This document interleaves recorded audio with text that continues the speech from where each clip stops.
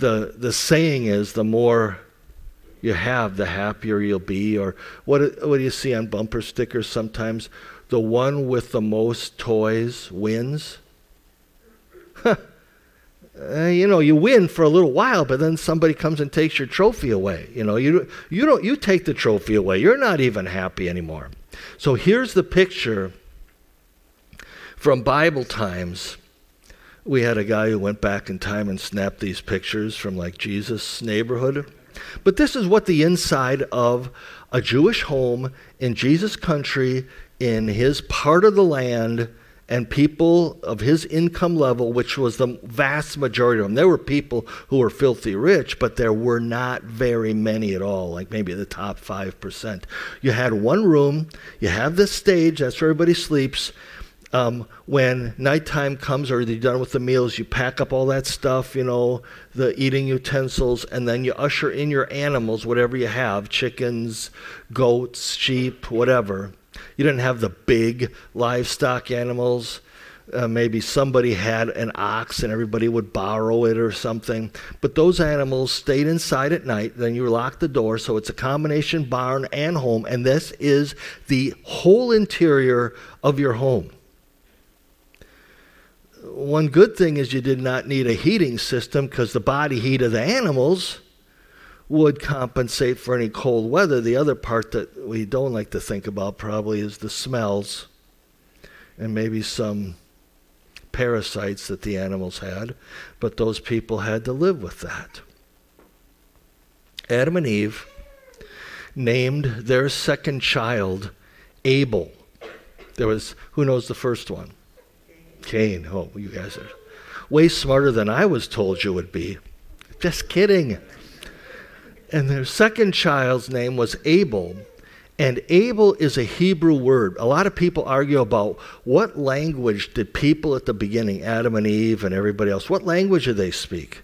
Oh, when I was growing up, all those German grandmas and grandpas said it was German, of course, 'cause, God loves German people. But Jewish people say it was Jewish that was the first language. And they say because this name Abel is a Jewish word. In fact, it's the same word that starts out this Bible book that we're looking at today, Ecclesiastes. The book begins with two words. I don't know if you remember how this goes. The old translations that I grew up with said, I think it said vanity. Vanity of vanities. Everything is vanity. The Hebrew word was Abel. In other words, Adam and Eve had their kids after they messed up everything in the world, in the universe. They messed it totally up when they sinned. And then that's when all kinds of problems in life that didn't exist before came flooding into their lives, and they saw, even if I pay the cable bill, another one comes in a couple weeks, I got to pay it again. If I wash the dishes, if I sweep the floor, it just gets dirty and needs to be done again. I used to tell my mom when she got us to do chores when we were kids, mine was dusting, and I'd say, look at the window. You can see those little dust mites coming in the window. As soon as I get done, it's going to be dirty again. She said, just shut up and do the dusting. But that's what Adam and Eve saw too, is that you were never finished with anything. Everything was meaningless. That's what some translations say now. Meaningless is how Ecclesiastes starts out. Solomon's saying everything is meaningless, really meaningless. Vanity, meaningless. Another word would be waste of time. And it was such a pronounced life change for Adam and Eve that they named their son that. Not because they hated him, but I think to remind everybody why we need the news about Jesus and a better life to come. So Abel means waste of time. And it shows up in this Bible section today. There was a spot in the middle of this Bible section where it said, this too is meaningless or a waste of time. That You get all kinds of stuff, you buy all kinds of stuff, and then either it wears out, it breaks down, or you get tired of it. So it's all a waste of time. So then you replace it with something else you're really jacked about, and then you don't love that either. The second law of thermodynamics, because all of us pastors know all that physics stuff, says that everything that you buy or get goes from good, from excellent, and then it declines. It gets worse. This is called the law of entropy. This week you can show off a little bit by throwing that out in conversations with somebody at break time. Yeah, that's the law of entropy. Everybody go, wow, look at you. But here's another way of looking at it. This is somebody who's fixed up their yard really fine. It looks good. Everything's neat and in order. But then when you go away, then look what happens. All kinds of junk automatically grows in that you didn't want there, that's unsightly, and it's a mess. This happens all the time for everything. You buy a brand new car, it's worth one thing when the sticker's on it.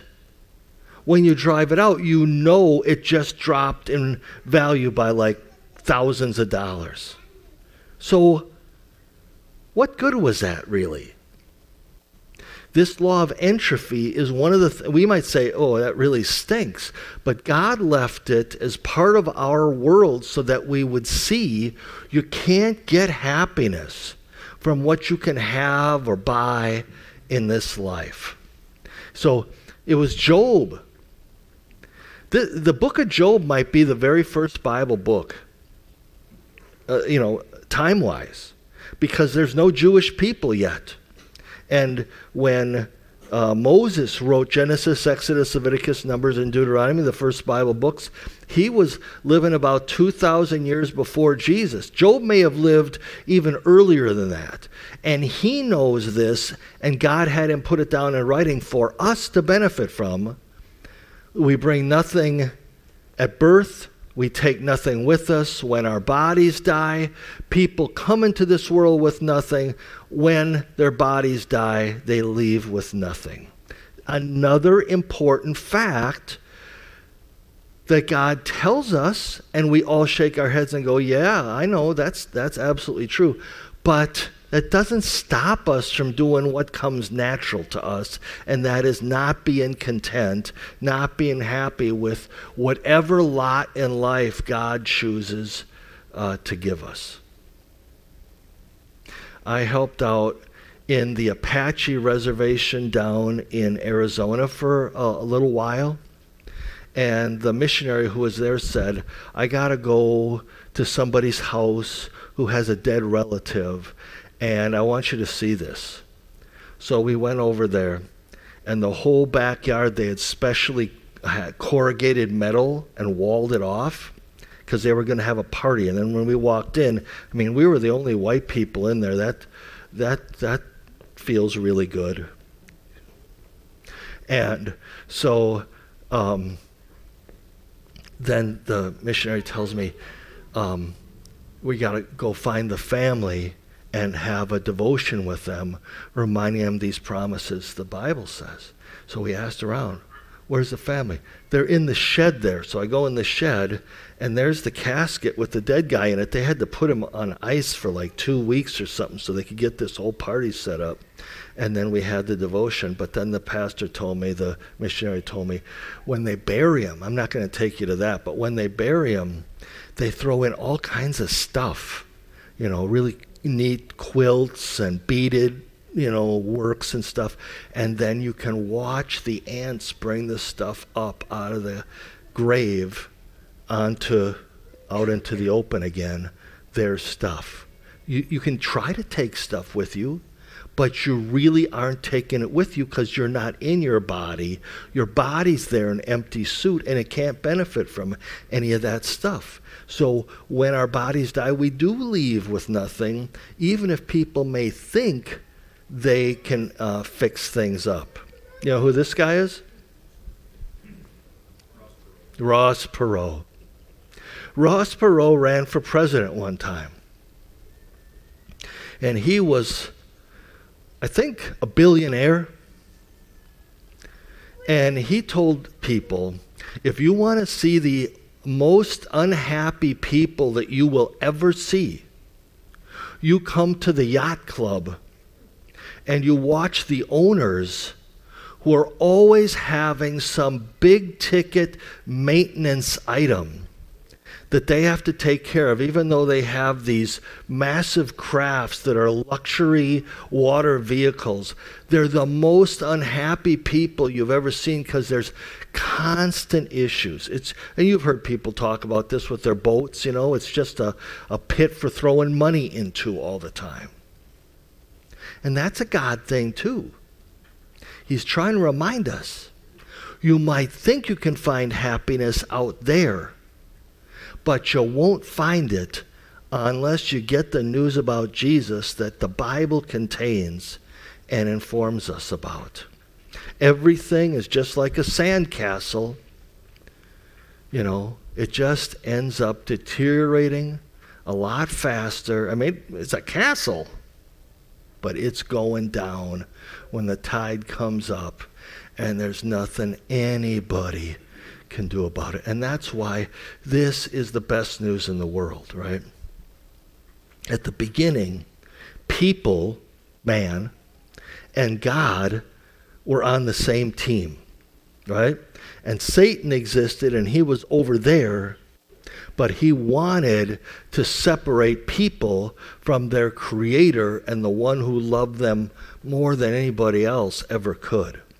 So then what happened? He tempted Adam and Eve. They gave into it, and they allied themselves with Satan. The Bible says nobody's born in the image of God anymore since Adam and Eve and Satan. They're born in the image of Satan. And there's nothing they don't even see it until God turns on the light in their heads. With the news about what Jesus did in our place, he took our place, suffered our punishment,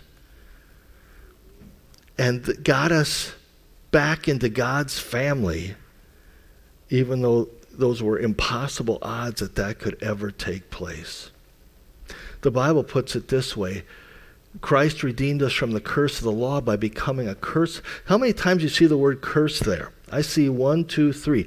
Curse is the fancy Bible word for damned. Damning, when we say that God should damn something, nothing happens. But when God says, I'm damning you, it actually happens. You suffer the full punishment, the never-ending punishment of hell. A place the Bible even struggles to unpack for us, and we just get a taste of it. This is what it's saying happened to Jesus in our place. He took the punishment in our place and earned us the halo, the spandex Jesus costume that entitles us to not just a free ride into heaven, but it being in God's good graces all the time, so that everything he allows to happen in our life ends up being a blessing.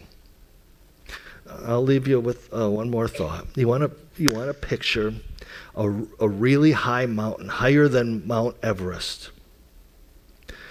Maybe a mountain that no one's ever been to the top of. It's so far up there.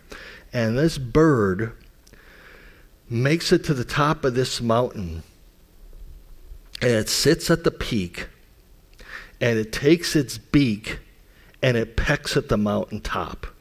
The top rock. Now, how do you think that's going to go? It's a bird beak versus a rock. And not good at all. The point of the story is that the amount of time it takes that bird to chisel the whole massive mountain down to nothing. Just think, it's probably going to take years just for him to peck one little pebble off the top of that thing. The amount of time it takes him to peck the whole mountain down to nothing is how long 1 second after this life is. That's what we call eternity. And there's a reason they call it that.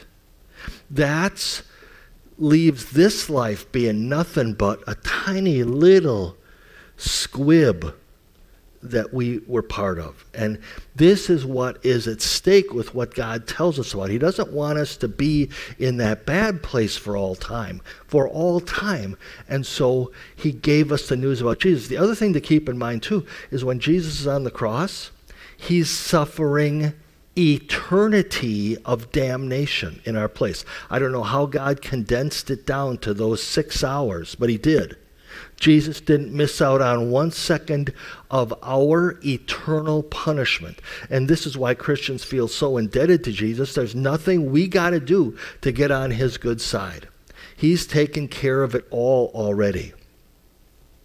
I don't know if it's true, but I read that Queen Elizabeth said, not before she died or anything, but, she was a serious Christian, and she said she hoped that Jesus would come back in her lifetime. She said, because I want to lay my crown at his feet. Because she says, I got everything, but I'm an internal mess. And I depend on what Jesus did in my place. That is literally everything. He's the boss. He made stuff happen that none of us could ever make. And so, Jesus didn't come back in this life for her to do that, but she still got a chance, didn't she, to lay her crown at Jesus' feet and thank him for being her substitute too. God plugs us into this news when we get a chance to listen to what the Bible says or read it on our own at home. God plugs us into this news so that we get a proper perspective and we can work on correct priorities. Here's a good way to end and a good philosophy of life. Make as much money as you can. Save as much as you can. And give away as much as you can. Because we know the real facts of life, don't we? We're not going to be able to keep it. It's not going to make us happy. Why did God give it to me? So I can benefit other people, so I can be God's blessing to other people. And so this gives our lives real purpose. People will go, yeah, well, the news about Jesus is really nice. But now what? This is the what? Reaching more people with his news, and we can use what he's given us to help them with that. They're going to appreciate our generosity, and the more we do it, they're going to say, what is wrong with you? And then we'll be able to tell them this news about Jesus. That's what makes all the difference.